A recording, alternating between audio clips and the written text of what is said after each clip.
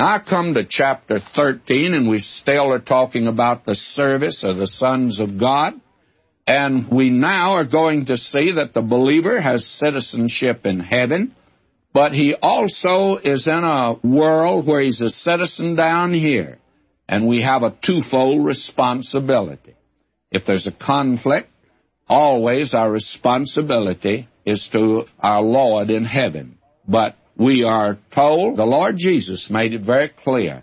Remember, they brought to him a coin one day, and in fact, he asked for that coin. You know the reason he asked for a coin? Two reasons. He wanted to use what they had, and I don't think he had one in his pocket that day. He didn't have very much when he was down here in this world.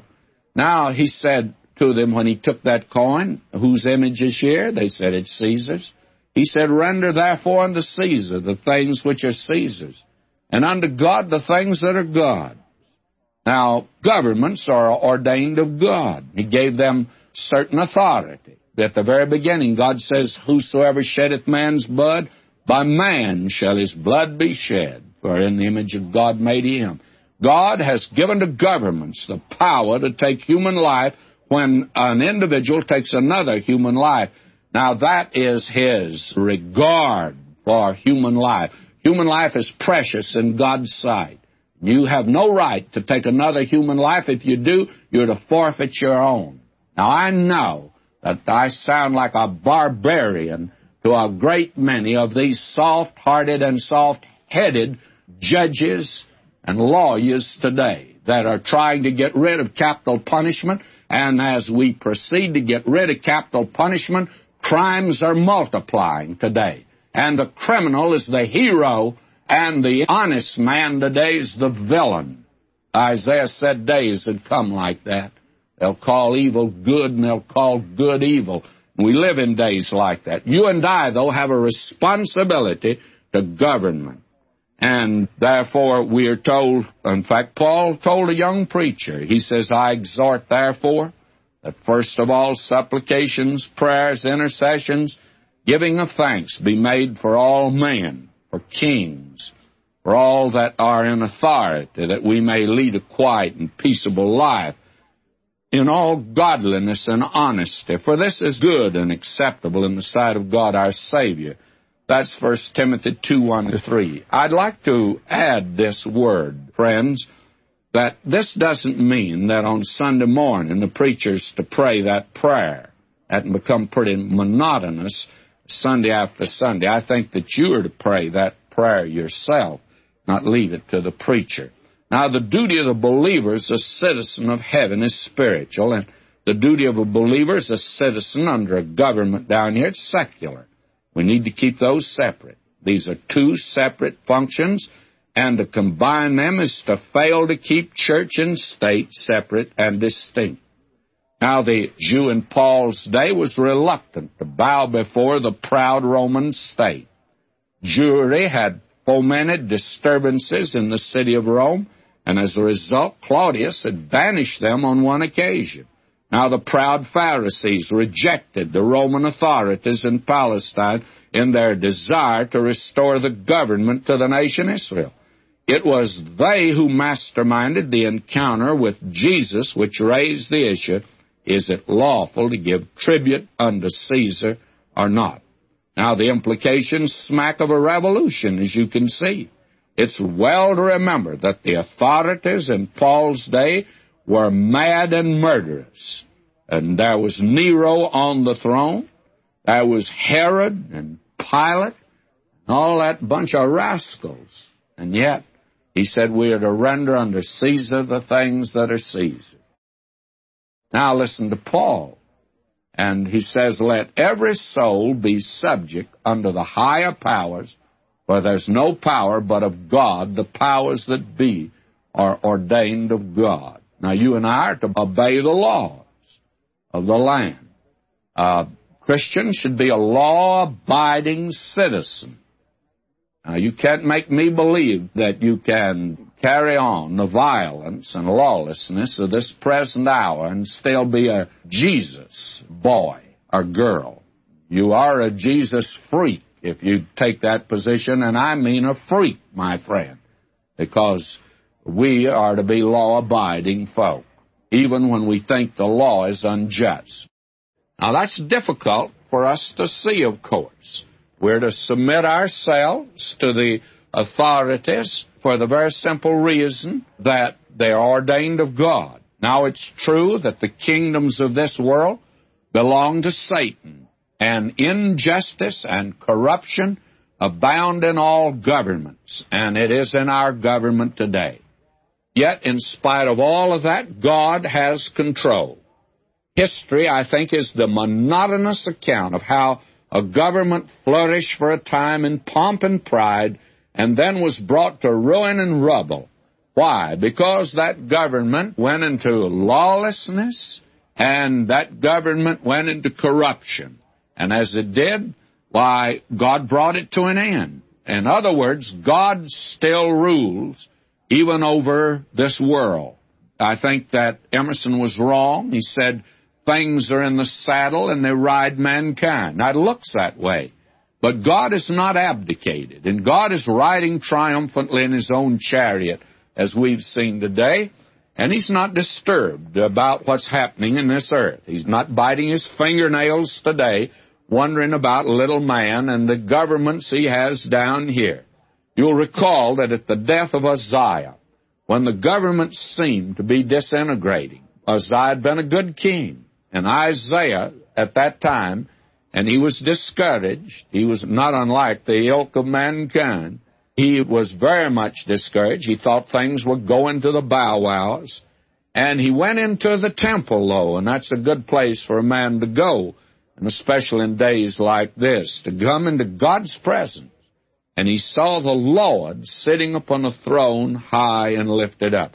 In other words, God had not abdicated. Uzziah was dead, but God wasn't. God was still on the throne.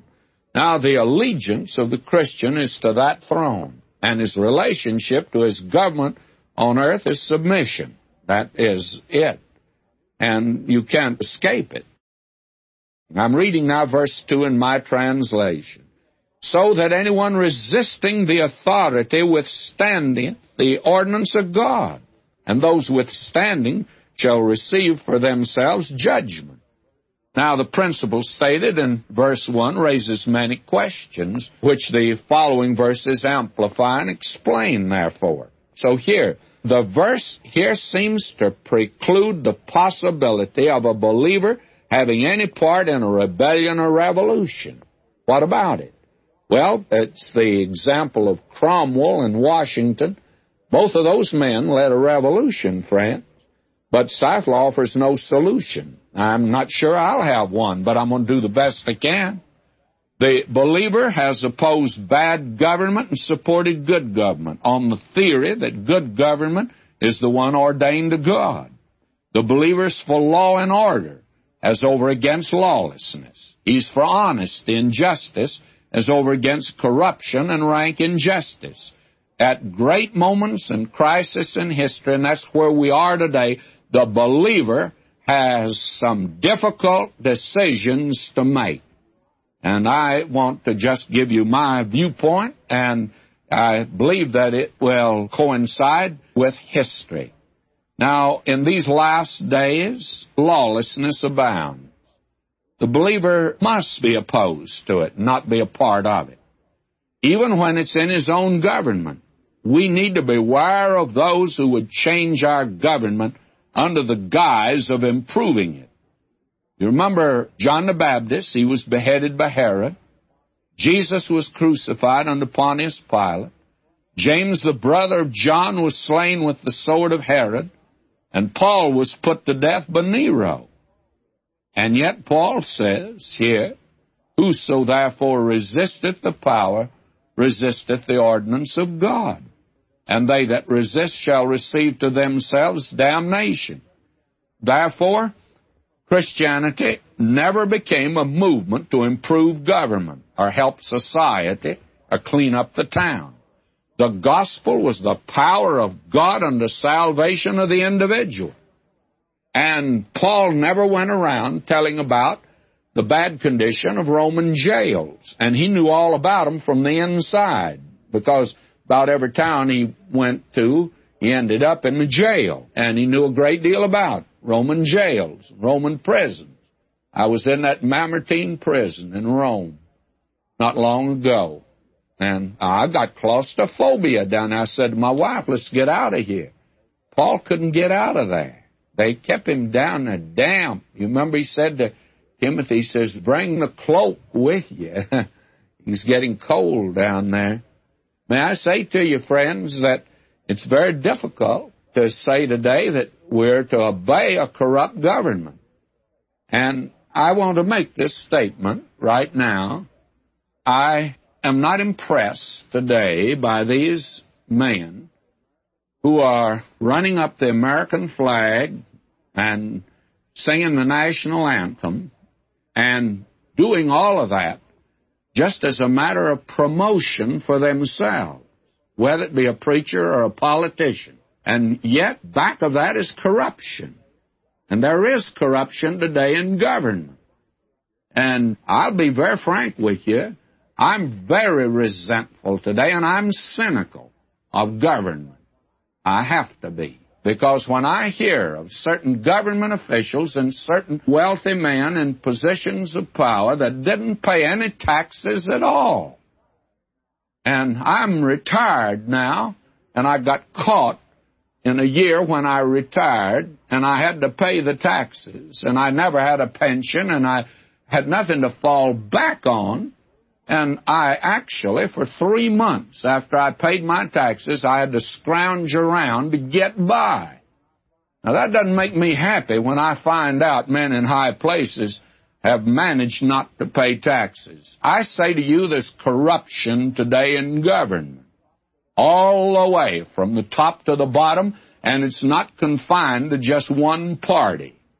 And these unsaved, these godless men that are in positions of government today, they do not understand, actually, the American system.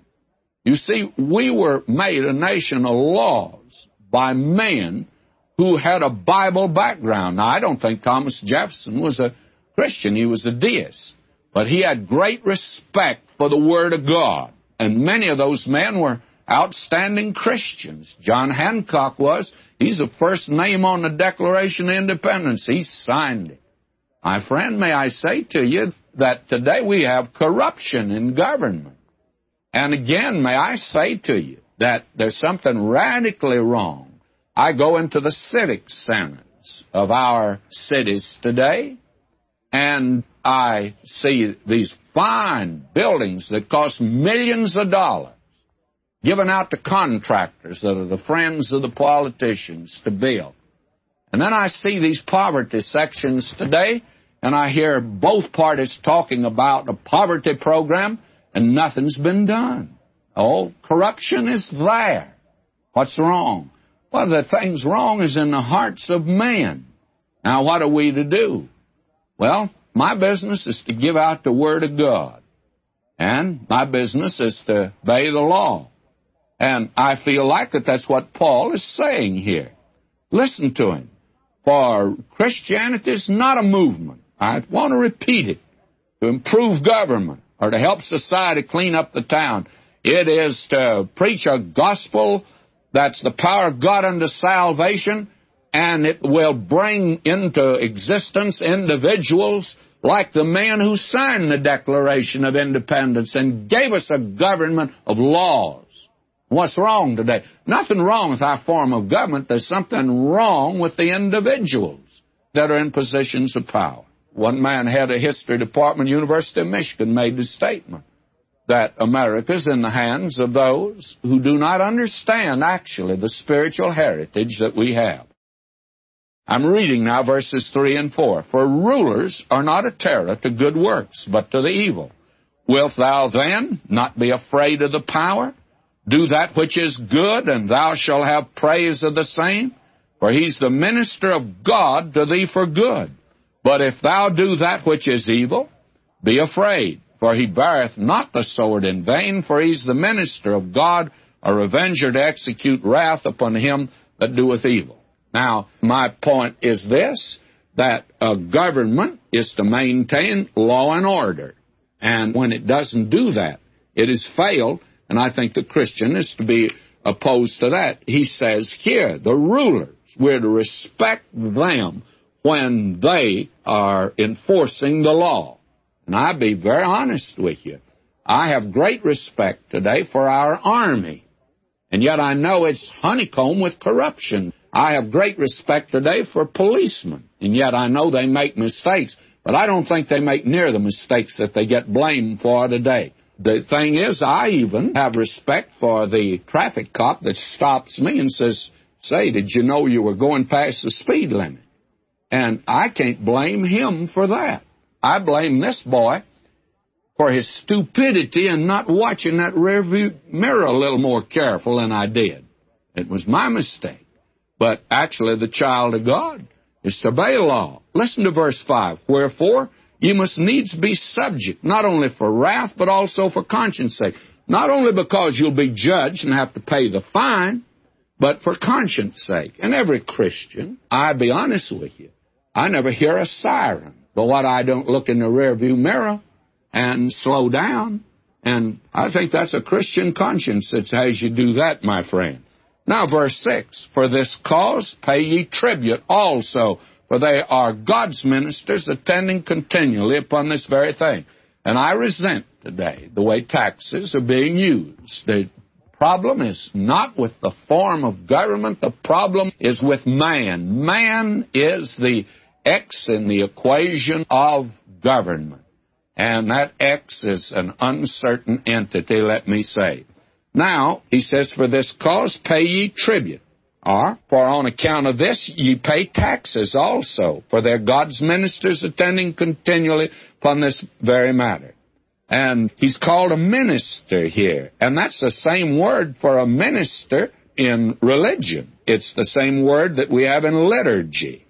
And this means that the ruler occupies a divinely appointed office. He has no religious function whatsoever, nor is he a religious person. But he is a God-appointed office. That makes me pay my taxes, but I resent it, and I'm cynical about today in this land of ours. We need a heaven-sent revival. And I'm tired of liberalism today. I'm sick and tired of these that are shedding crocodile tears. You remember the walrus and the carpenter. And Carroll was writing a book of brilliant satire. Remember the walrus and the carpenter? That's liberal religion and politicians. They were walking along the seashore and they were weeping. You know what they were weeping for? Because there was so much sand. But they just kept eating the oysters. And I say to you, what a picture that is of corruption.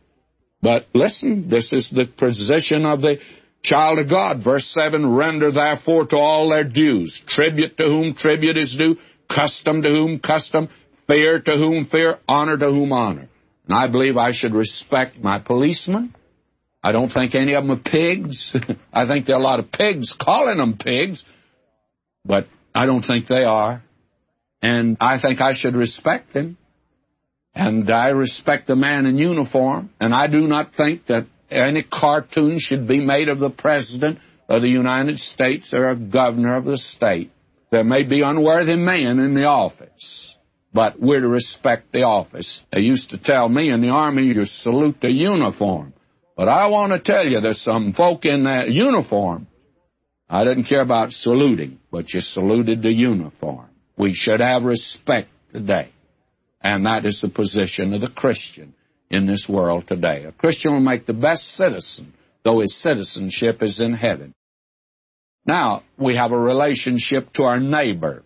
This is here in verses 8 through verse 14, and this will take us through the chapter.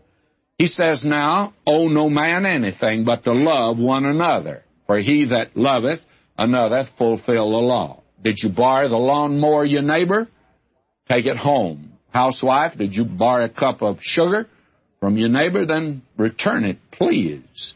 Owe no one anything, not even one person, except loving one another. Now, that's what you owe them. In this, we find Paul saying that the believers positively to owe no man anything. Now, this is a great principle to guide Christians in installment purchasing, by the way. Somebody says, you don't think you ought to buy on credit? Turn in your credit cards? No. Better see your way clear that you're going to be able to pay your debts. And he does add that the believer always owes the debt of love to his neighbor. Now, that doesn't mean necessarily the man next door. You remember, he's already said you live peaceably as much as you can.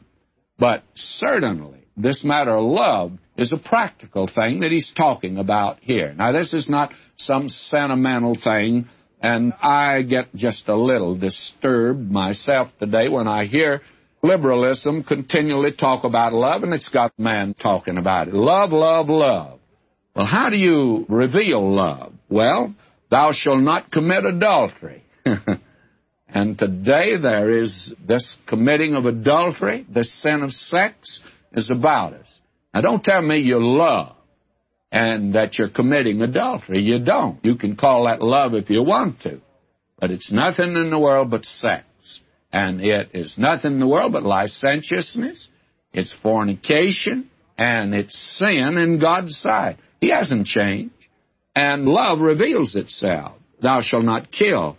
You can kill a person more ways than pulling the trigger on a gun. You can ruin their reputation. Therefore, thou shalt not steal. You won't get anything dishonestly. And thou shalt not covet.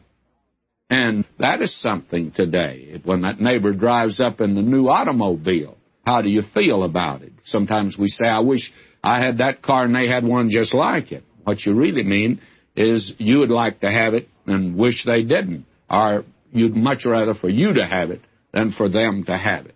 Now, love manifests itself in these areas. He's not putting the Christian back under law.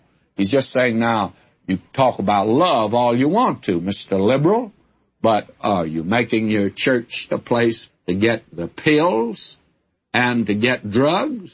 Then you don't love anybody. You're just a hypocrite. That's all you are.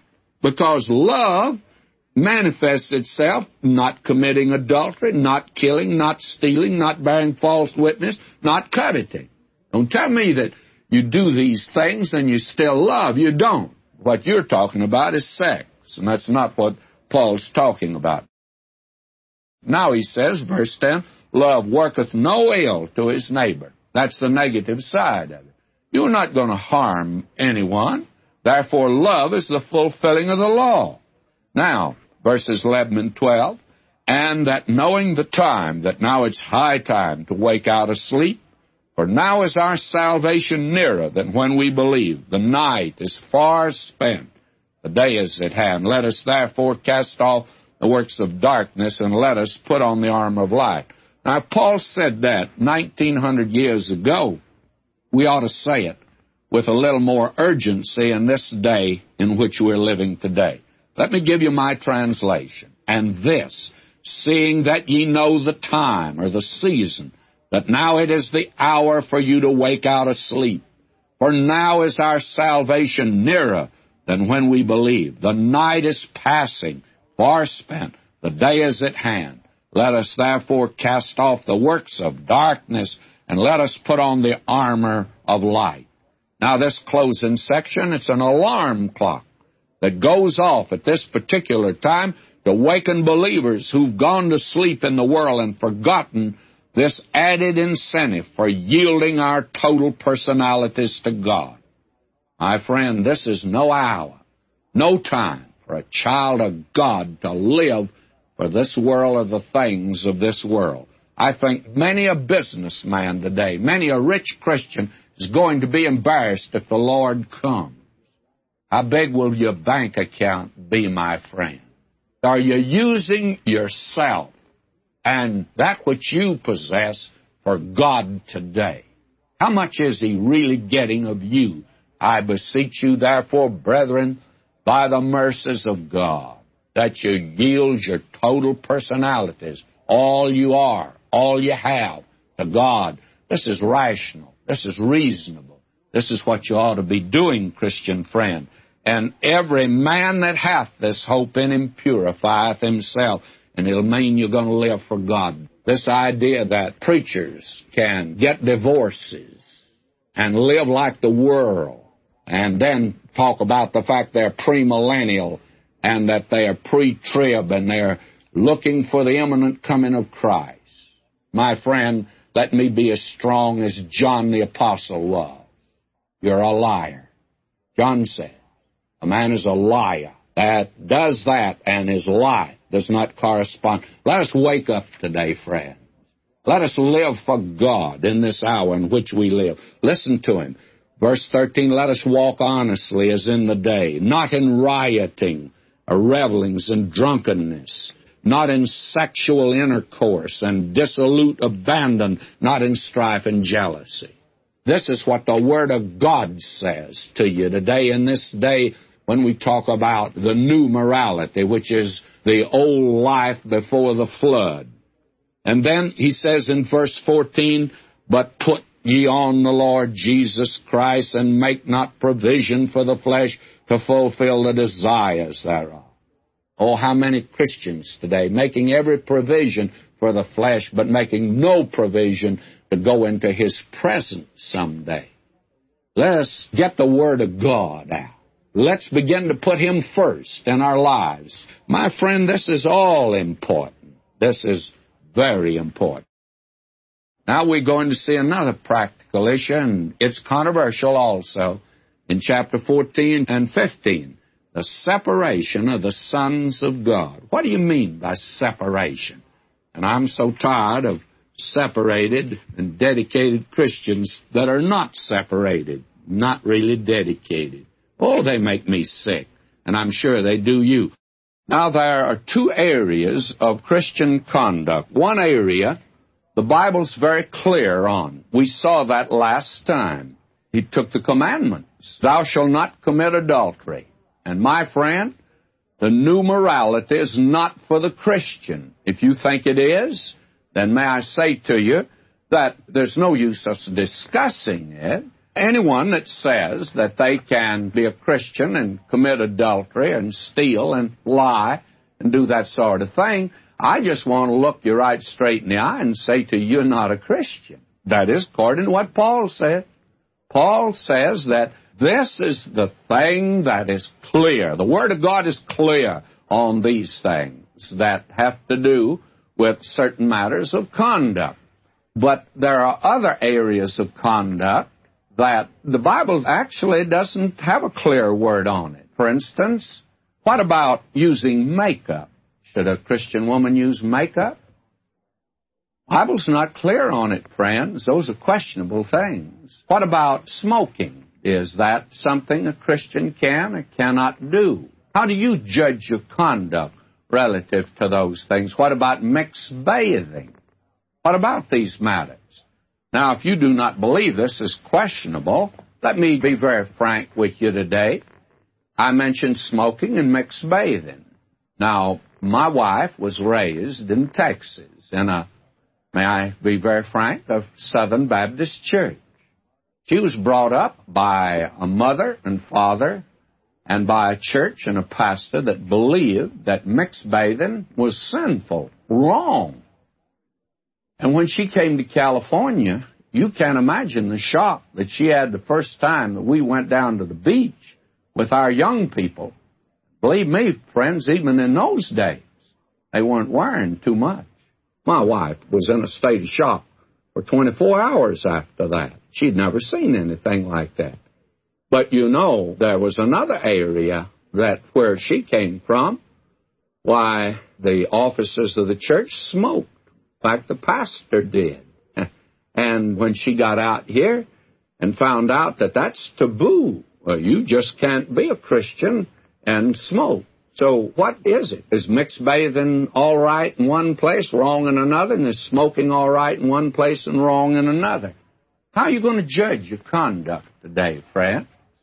Now, we're talking about the area of questionable things. And already I know that the hair on the back of the neck of some of the saints is standing on end. And they said, Dr. McGee, you ought to give a nice little lecture against smoking, and you let this subject of mixed bathing alone, because my son and my daughter go down to the beach, and they go with other young people, and that's all right.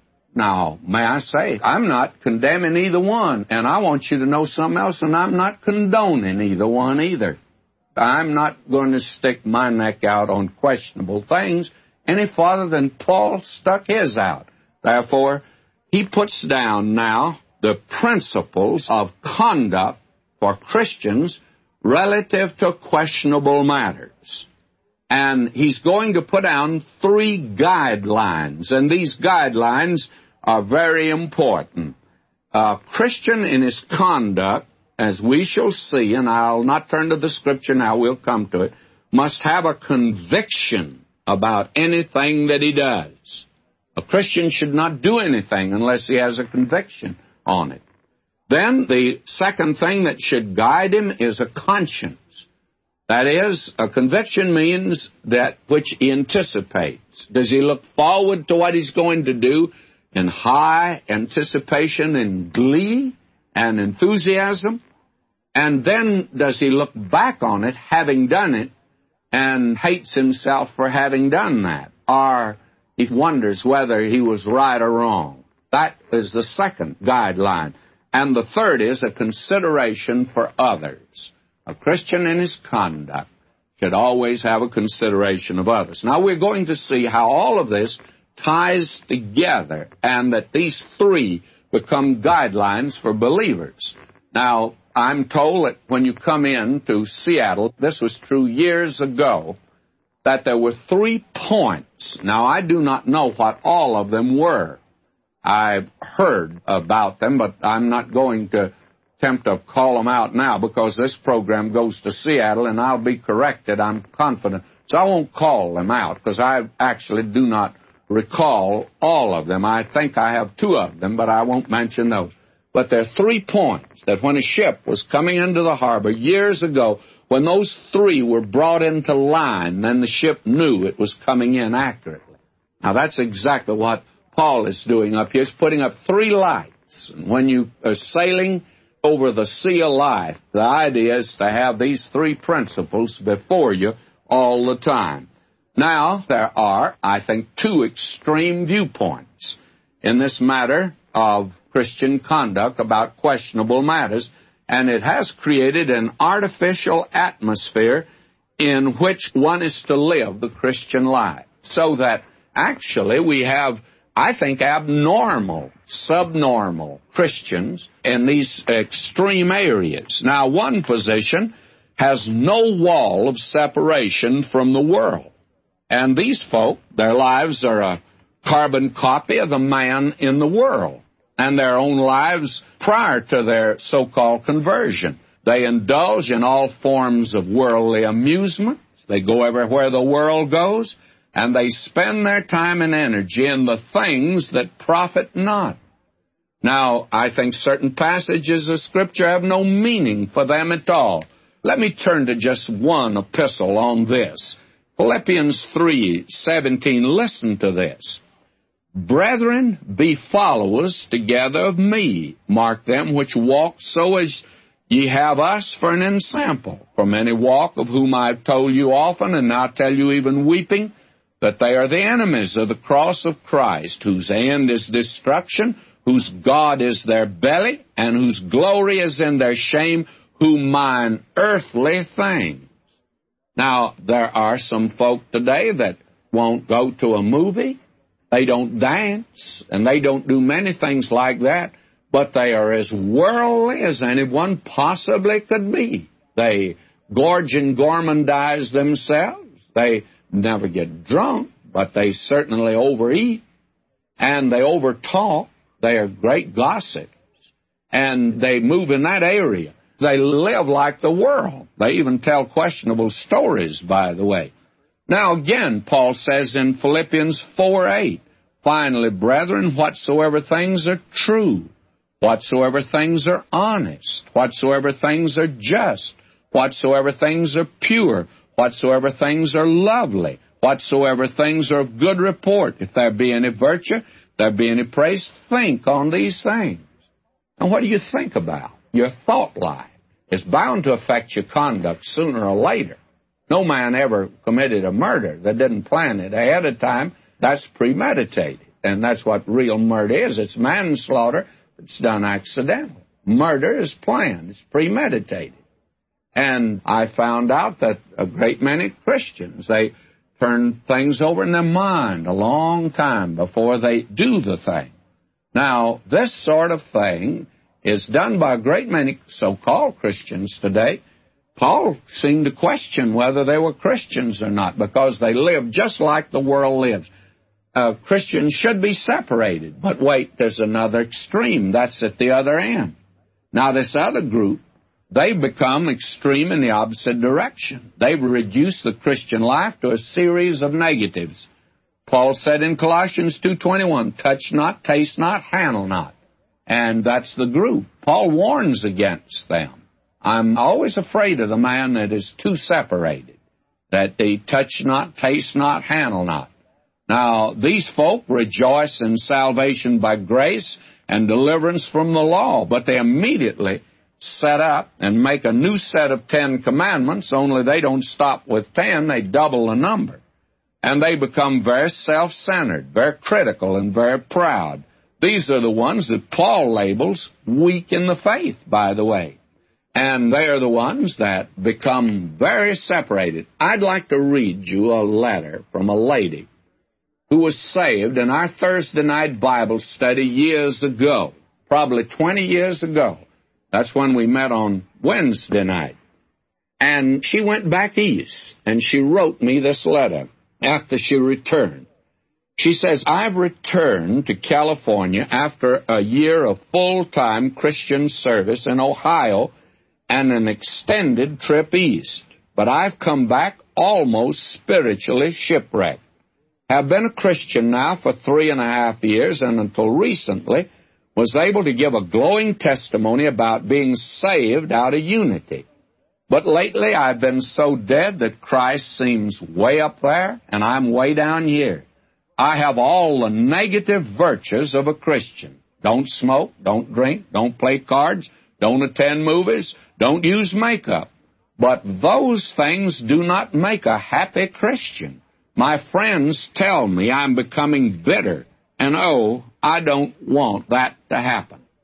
Before becoming a Christian, I was very ambitious, worked hard for whatever I believed in, and incidentally, I was listed in Who's Who. But now I wonder, what's the use? The world is going from bad to worse. Everything is heading for disaster, and the only hope is to wait for the return of our Lord Jesus. Now, my friend, may I say, this party was in a terrible condition. But notice how separated. This kind of separation won't bring joy in your life at all.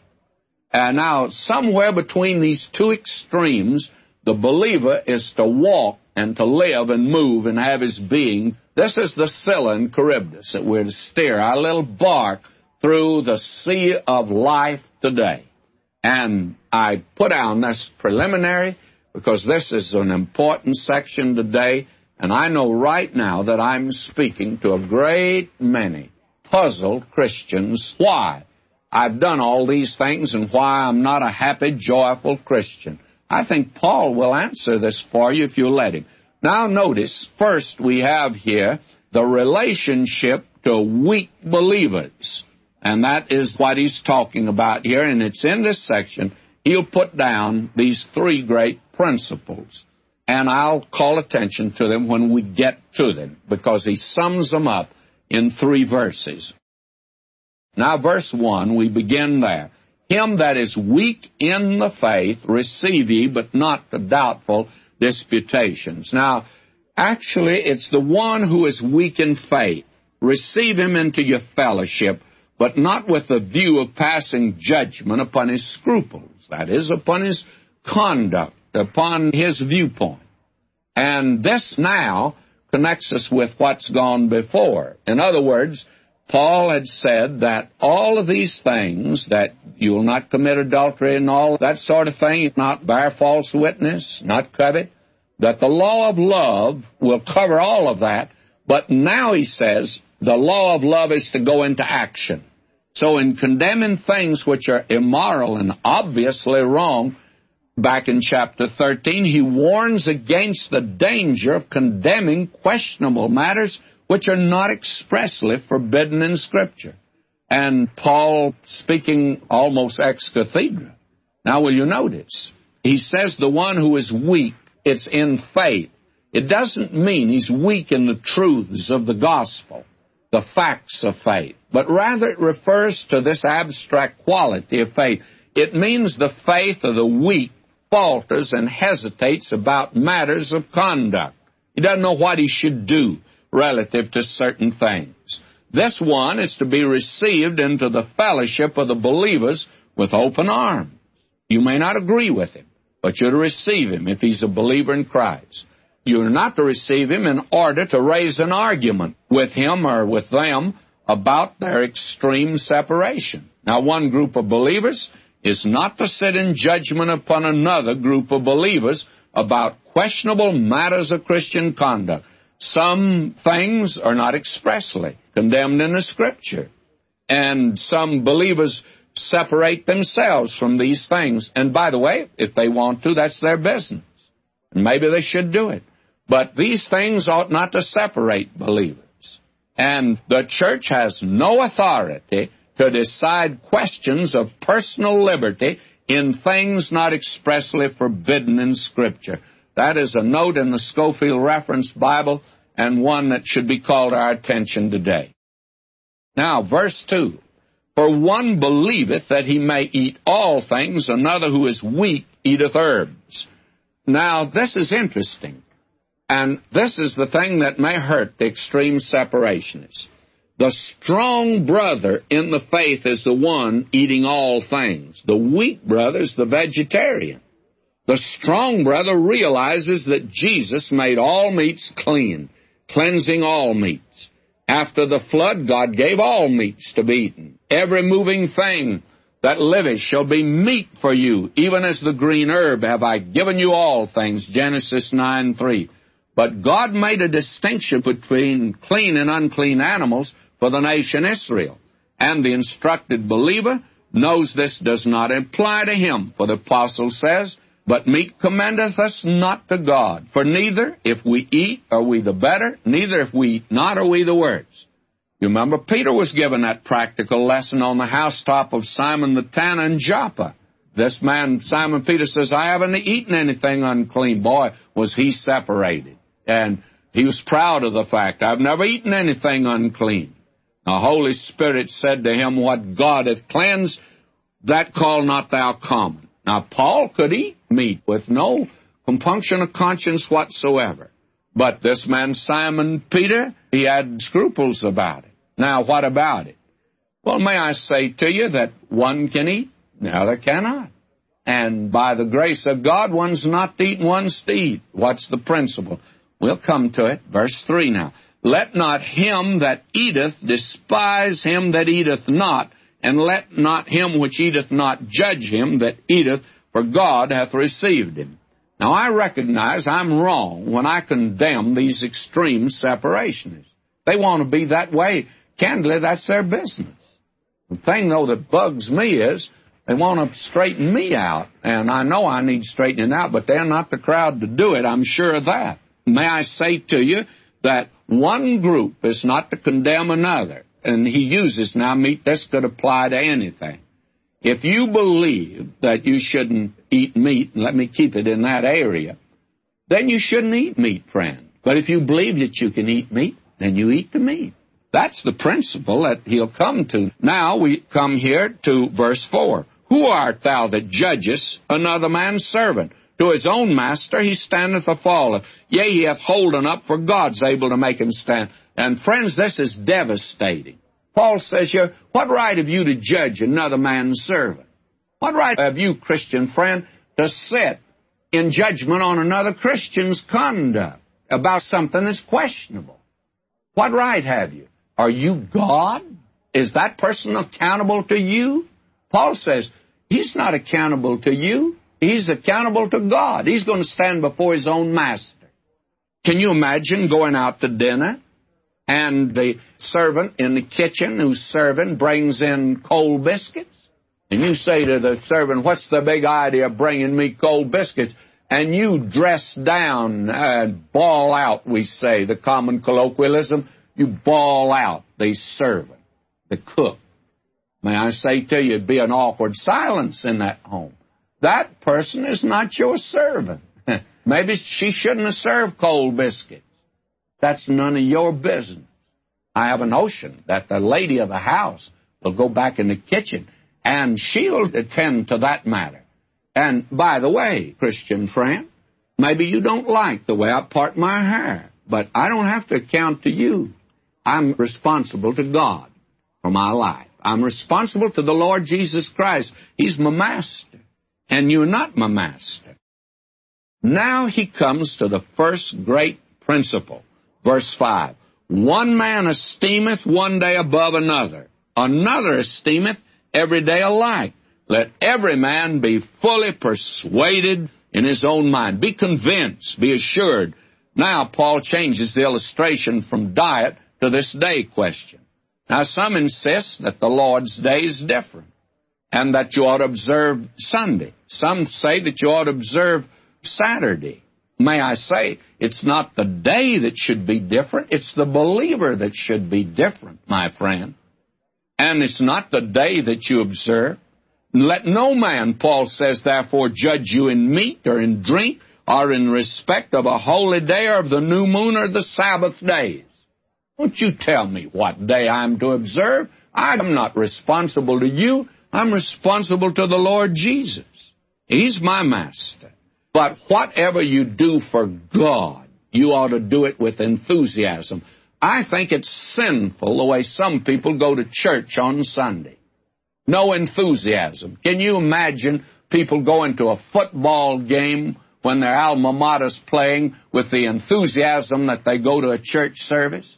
That's one of the reasons people don't go to church today, is because it's the attitude of the believers. And my friend, the Lord says, don't you do anything for me unless you have a conviction about it, unless you believe in it and want to do it. And if it's questionable, my friend, I don't care what it is. If it's to teach a Sunday school class and you got some question about it, you better give it up, because that's wrong for a Christian to do things that are questionable for him. Now, the other brother may be able to do it. You know, we have several words in the English language that you need to understand the preposition that goes with them to really understand the word. You take the word cleave. A thing can be cleaved apart, or it can be cleaved together. And actually means the opposite. Same word. Now, separation is from. But separation is also unto. When a fellow gets married, he's now separated unto one girl. And he better be, because that's what marriage is. And the separation from is not the important thing. It's separation unto. And if he's really separated unto one, he'll be separated from, all right. So that the problem today in Christian conduct and in separation is to understand that we're separated unto Christ. Paul was separated unto the gospel, separated unto Christ.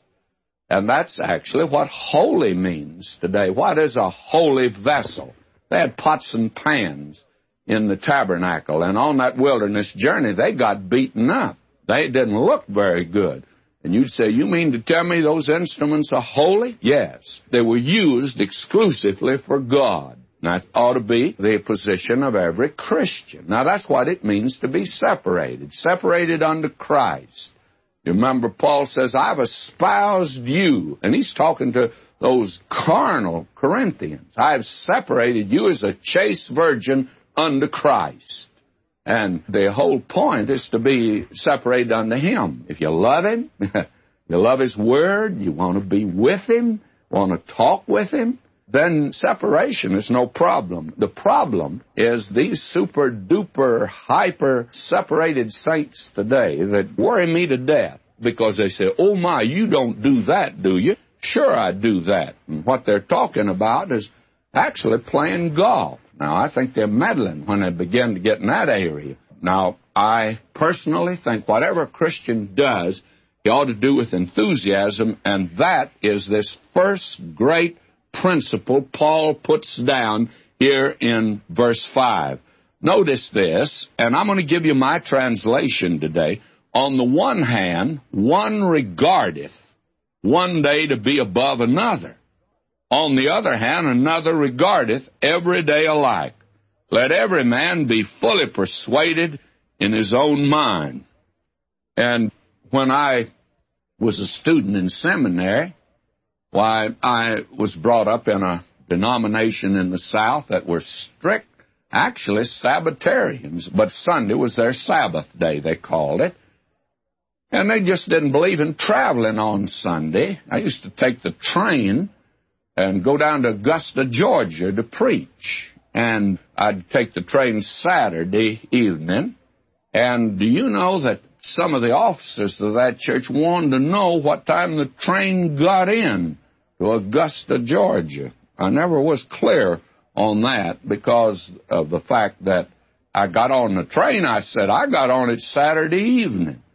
And the splitting hairs like that. One man said to me one day, said, doesn't that disturb you? I said, doesn't disturb me at all. One man observes a day. Now, I respect that man. I don't think he ought to travel on Sunday. I see no reason when I'm going from one engagement to another and it's necessary to travel on Sunday, why, to do that. May I say to you, whatever you do, he says here, let every man be fully persuaded. Be convinced in his own mind. Be assured in his own mind. In other words, what you should do with enthusiasm. Why, a man can go out here in Los Angeles to the stadium, Coliseum, and see a football game and yell his head off so that he can't even open his mouth the next day. He's yelled like a fanatic or Comanche Indian. And he can go to a Dodger game at night and do the same thing. And they say, my, he's a fan. But if you just stand up and give one little squeak for Jesus Christ, you're called a fanatic. Now, whatever a Christian does, he ought to do it with enthusiasm. And that's the reason today that going to church is not attractive to the world. Have you ever seen the saints on the way to church on Sunday morning? They're not doing it with enthusiasm. Whatever you do for Christ should be done with enthusiasm, done with excitement. Be convinced of this. This is the thing. I watch these people going to a Dodgers baseball game.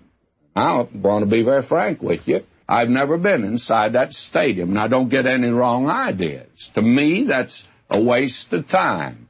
But I don't condemn anybody else that goes there. I just don't think that they're thinking right, but that's their business. And if they want to go, fine. I don't. And whatever I do, I want to do it with enthusiasm. Now, somebody says, yes, but you go to golf course. When I go to golf course, I go with enthusiasm. I go because I want to go. And whatever I do for the Lord, I make these tapes because I want to. I'd rather do this than anything that I know of. If you want to know, I came down here this morning at 6:30 to make this tape because of the fact that this is something I love to do. And I want to see a Christian teach a Sunday school class, except a work. And one of the reasons church work is bogged down as it is today, why they say to this individual, will you teach this Sunday school class? Oh, if you can't get anybody else, I'll take it. Don't take it, brother. If that's the way, well, they won't have a teacher, and they won't have a teacher. Because I think that some people are actually committing sin doing church work. Because what we should do, and this is the first great principle, let every man be fully persuaded in his own mind. Now let's bring that over to questionable things today. What about this thing and another? Now, I had a little delegation of girls several years ago. I think they've probably passed this period now. But they came to me and they said, do you think it's wrong for a Christian to dance? I think I surprised them a great deal. I said, well, for you, I think it's wrong. But for me, it'd be all right. They gasped. They said, what do you mean by that? Well, I said, I have no question about it. If I wanted to dance, I'd do it with enthusiasm. I don't do it. But the point is, you got a question. And whatever you do, you be persuaded in your own mind. And you wouldn't have come and asked me the question if you had been persuaded in your own mind. I said, I've never had anybody come and ask me whether they ought to go to a football game or not, or go to a baseball game. They go, and they go with enthusiasm. Now, may I say to you, Christian friend today, and I'm not telling you what to do, but I am saying it's a great principle. If you've got a question in your mind about something you're doing, I don't care what it is, for you it's wrong. Might not be wrong for me, but it's sure wrong for you. Simon Peter followed the Lord afar off. He went that night into the judgment hall of the high priest. I sat in a hotel in Jerusalem, in the old city, on the side of the valley of Kidron, and when the morning sun had come up from the east, it would just make that whole city ablaze across the Kidron Valley. And one of the places that's outside the city wall, don't many see it, is the Church of the Cock Crowing. That's on the spot where the high priest's judgment hall was. That's where Caiaphas' home was. And that's where Simon Peter came in. It's called the Church of the Cock Crowing. And Simon Peter, I'm convinced, shouldn't have gone there that night. But John, who apparently had a home in Jerusalem, knew apparently everybody. He went in there that night. He didn't deny the Lord. Simon Peter did. It was all right for John. It was wrong for Simon Peter. May I say to you, you better have a conviction about you. John had no qualms at all about that. But for this weak brother, Simon Peter shouldn't have gone in there. Now, it's the weak brother today who is the separated brother. That may seem strange to you, but these people today that have set up a little system and that get up and they say, I don't do this and I don't do the other thing. I was in school with a fella that we used to have a water fight on Saturday night in the seminary dorm. And this dear brother, he would get together 2 or 3 of the super-duper saints, and he'd pray for us. I've always hoped he'd pray that I'd win it, but, we were terrible.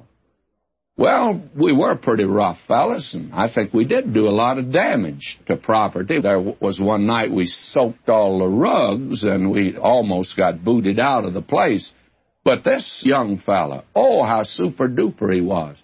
Did you know that about 15 years after that, I sat down with him and his wife, begged him not to leave his wife. And he told me he had to. And I said, why? He says, because I have a little daughter by a woman out in Australia, and I want to marry her. And I say to you, he was the super-duper saint. May I say the weak brother is the brother that's totally separated. When you meet one of those, you better keep your eye on him because he's the weak one. The child of God today does what he does with enthusiasm for God. And they are the ones, I think, get the job done today. Now, I've spent a little time there, and I've done that purposely, friend, because this is important. That means, therefore, that questionable amusements are wrong for the believer if they're questionable to him. But if he can do that and still maintain his relationship with Christ. Now, let me tell you a little story in connection with that. Many years ago in Tennessee, a young lady went to her pastor and said, do you think it's wrong for a Christian to dance? And he said, anywhere you can take Jesus Christ with you is all right to go. Well, that made her angry. She said, well, I can take him to the dance. The pastor said, then go ahead. And so she went to the dance. And that night she said, anywhere I can take Jesus Christ. So a boy cut in on her, danced with her. She hadn't met him before. And she said to him, are you a Christian? He said, no. He wanted to make conversation. He said to her, are you a Christian? She said, yes. And this is what the unbeliever said. What are you doing here? That's what the unbeliever said. She went home. She decided maybe she couldn't take Jesus Christ there. Anywhere you take him, friends, it's all right to go. I don't care where that is. If you can take him into the bar room, you go there. The only trouble of it is the other fellows in the bar room will wonder what you're doing there. And that will be another principle later on. Now let me move on down. Verse 6. He that regardeth the day regardeth it unto the Lord. He that regardeth not the day to the Lord, he doth not regard it. He that eateth, eateth to the Lord, for he giveth God thanks. He that eateth not to the Lord, he eateth not, and giveth God thanks. So that if you can go out on Sunday, and maybe you play golf on Sunday, and you can take Jesus Christ with you, stop out maybe on the 9th hole and have a prayer with the foursome you're playing with, then may I say to you that it'd be great. But I want to say this to you. What'll the foursome back of you think of you when they are held up and saying, those fellas are praying? And you know what one of them is going to say? What in the world are they doing out here today? Now, let's move on. The one thing is that the one with meat, he gives thanks to God from his heart. The one without meat, he gives thanks to God from his heart. It's not what's on the table, but what's in the heart that makes the real difference in man. That's the important thing, and that's what conditions Christian conduct. Now, verses 7 and 9. For none of us liveth to himself, no man dieth to himself. For whether we live unto the Lord. Whether we die unto the Lord. Whether we live, therefore die, we are the Lord's. For to this end Christ both died and rose and revived, that he might be Lord both of the dead and the living. Now, the important thing to note here is a great many people say, for none of us liveth to himself, and no man dieth to himself. And they use that as teaching the fact that our lives affect others and it's our influence. But that's not the thought here. The fact that is here is that we cannot live our lives apart from Christ. As a Christian, you can't live your life. Whether you live, you'll have to live to him. Whether you die, you're going to have to die to him. Now, our conduct, therefore, is not limited or gauged by the food spread on the table, by the fact that our lives are spread out before him. That's the thing that's important. And you're going to have to give an account for the things done in the flesh. So what you do, where you go, remember, one of these days, you'll sit down with him. And it's not going to be a question of meat on the table, but it's going to be the question of your relationship to him when you sat down at that table. And you can be godless without meat, and you can be godless with meat, of course. That's the thing that is important here. And now Paul comes to this. But why dost thou judge thy brother? Why dost thou set it not thy brother? We're all going to stand before the judgment seat of Christ. For it's written, as I live, saith the Lord, every knee shall bow to me, and every tongue shall confess to God. So then every one of us shall give an account of himself to God. Now, I've never quite understood why people want to go to Bethlehem at Christmas time. There's no star there.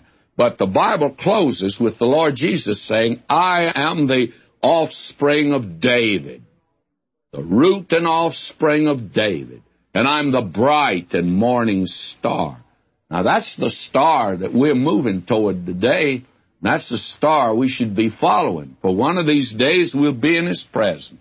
Therefore, he says, let us not therefore judge one another anymore. The problem is, you remember the Lord Jesus said to that bunch of Pharisees who wanted to stone a prostitute, he said, the one that's without sin, here's a brick, throw it at her. Not one of those boys were throwing bricks that day.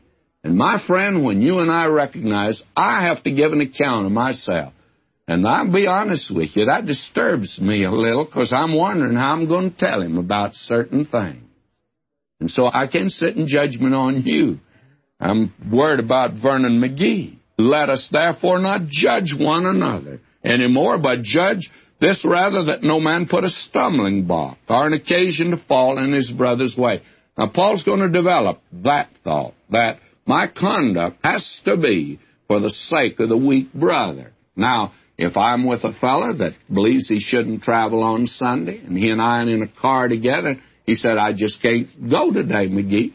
I'm going to have to stay with him. I'll stay with him because Not that I agree with him, but for the sake of the weak brother. We need to recognize that. And what Paul is saying here, he says, destroy not him with thy meat for whom Christ died. Let us not chop each other up. And there are certain churches today where they do a good job of chopping each other up. Now he goes on to say, verse 16, let not then your good be evil spoken of. In other words, your Christian liberty today may cause you to be criticized. You need to be careful. For the kingdom of God, he says, is not meat and drink, but righteousness and peace and joy in the Holy Spirit. And how this verse has been abused. This is actually the only reference in this epistle to the kingdom of God.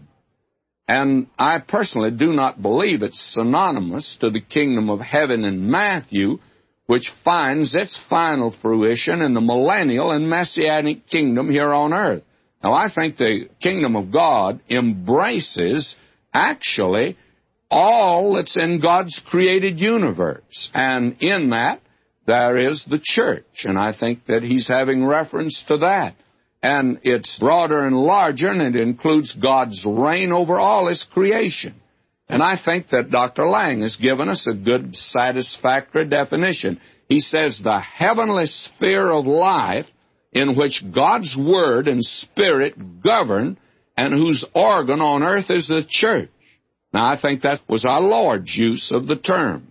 Remember, the Lord Jesus says, verily, verily, I say unto you, except a man be born again, he cannot see the kingdom of God. Well, that's that heavenly sphere of life in which God's Word and Spirit governs.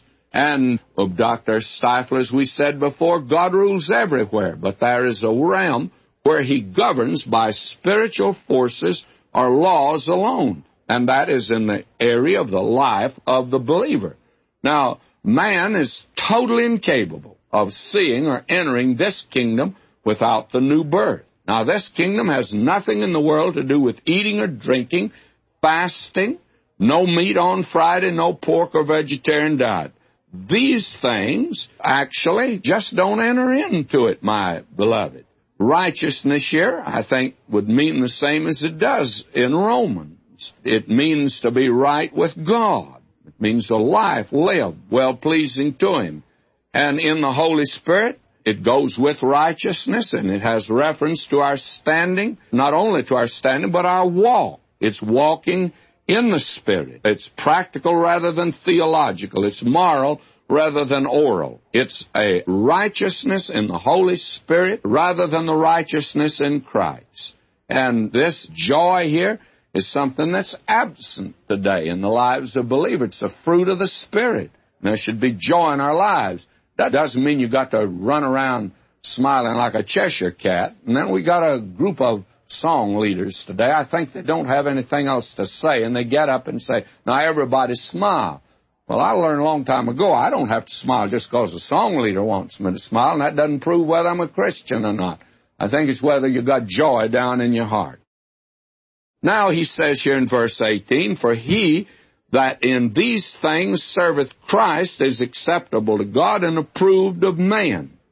Now, he's not trying to say that there's not going to be a literal kingdom on this earth. The Lord Jesus said, I'll not drink of the fruit of the vine till I drink it with you in the kingdom. There will be a literal kingdom on this earth. But he's talking about this spiritual realm that you enter today by the new birth, you see. And these are the things for the ones serving Christ. In this, he's well-pleasing to God, and he's approved of man. Now, it doesn't mean that men are going to get in the cheering section and applaud you and give 15 for you because you're a believer. They may even persecute you. But underneath, men do approve a genuine believer, and they despise and reject that which is hypocritical and phony today. This is a great principle of conduct. The walk and talk of the believer should please God and meet the approval of the conscience of man. Now he says in verse 19, let us therefore follow after the things which make for peace, and things wherewith one may edify another. He intends to give the believer an exhortation here, and it's a twofold exhortation. To pursue peace here means to press toward the mark. The believer is to make a definite effort to avoid the use of food or any physical thing which offends a brother. This, by the way, is the negative aspect of the exhortation that he's been giving. We should press toward the mark of spiritual values, righteousness, peace, and joy in the Holy Spirit. These are the things that build us up and do not destroy us, you see. It's impossible for a child of God to grow today, so we're going to see apart from the Word of God.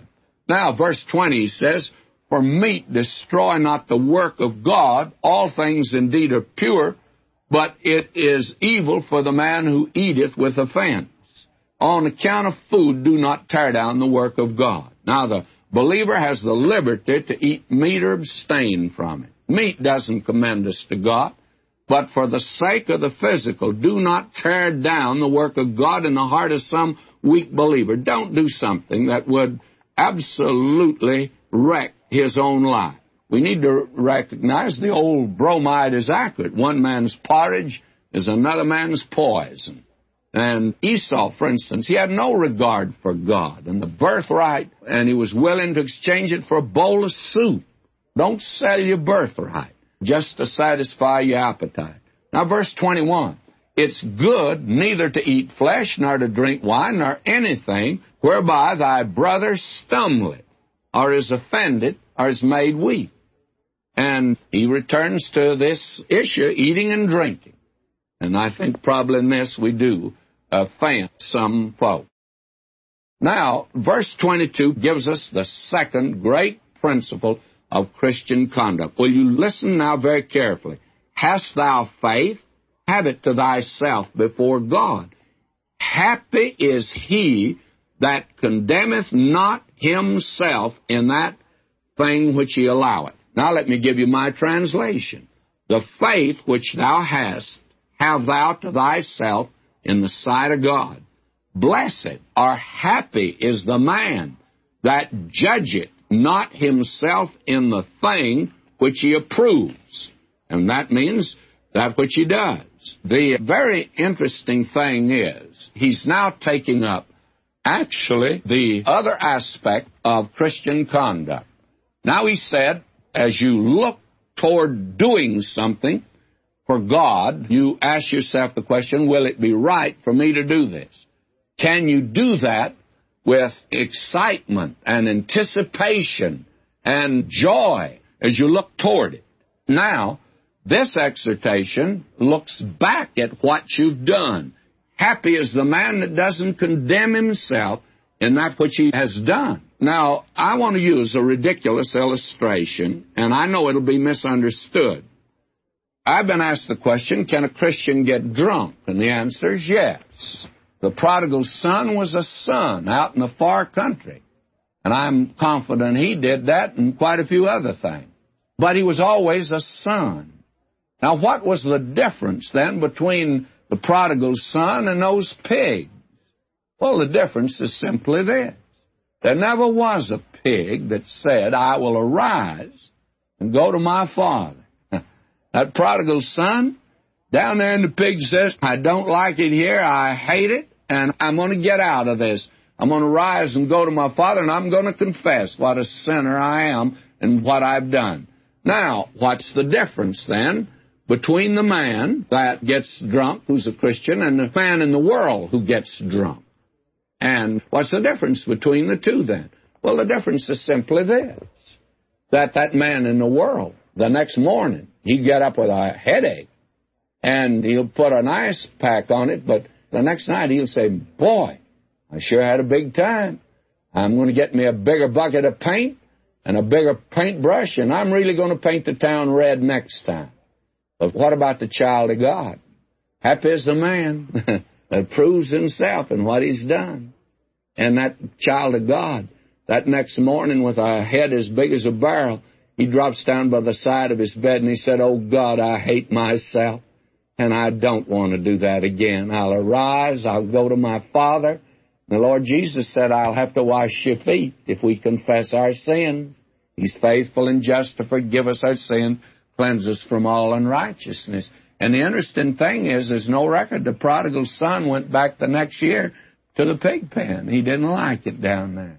That's the difference, my friend. That's the difference today. And happy is the man. Now, are you doing something, Christian, today that after you've done it, you look back and you hate yourself for it? Now, I don't care what that is. You're wrong.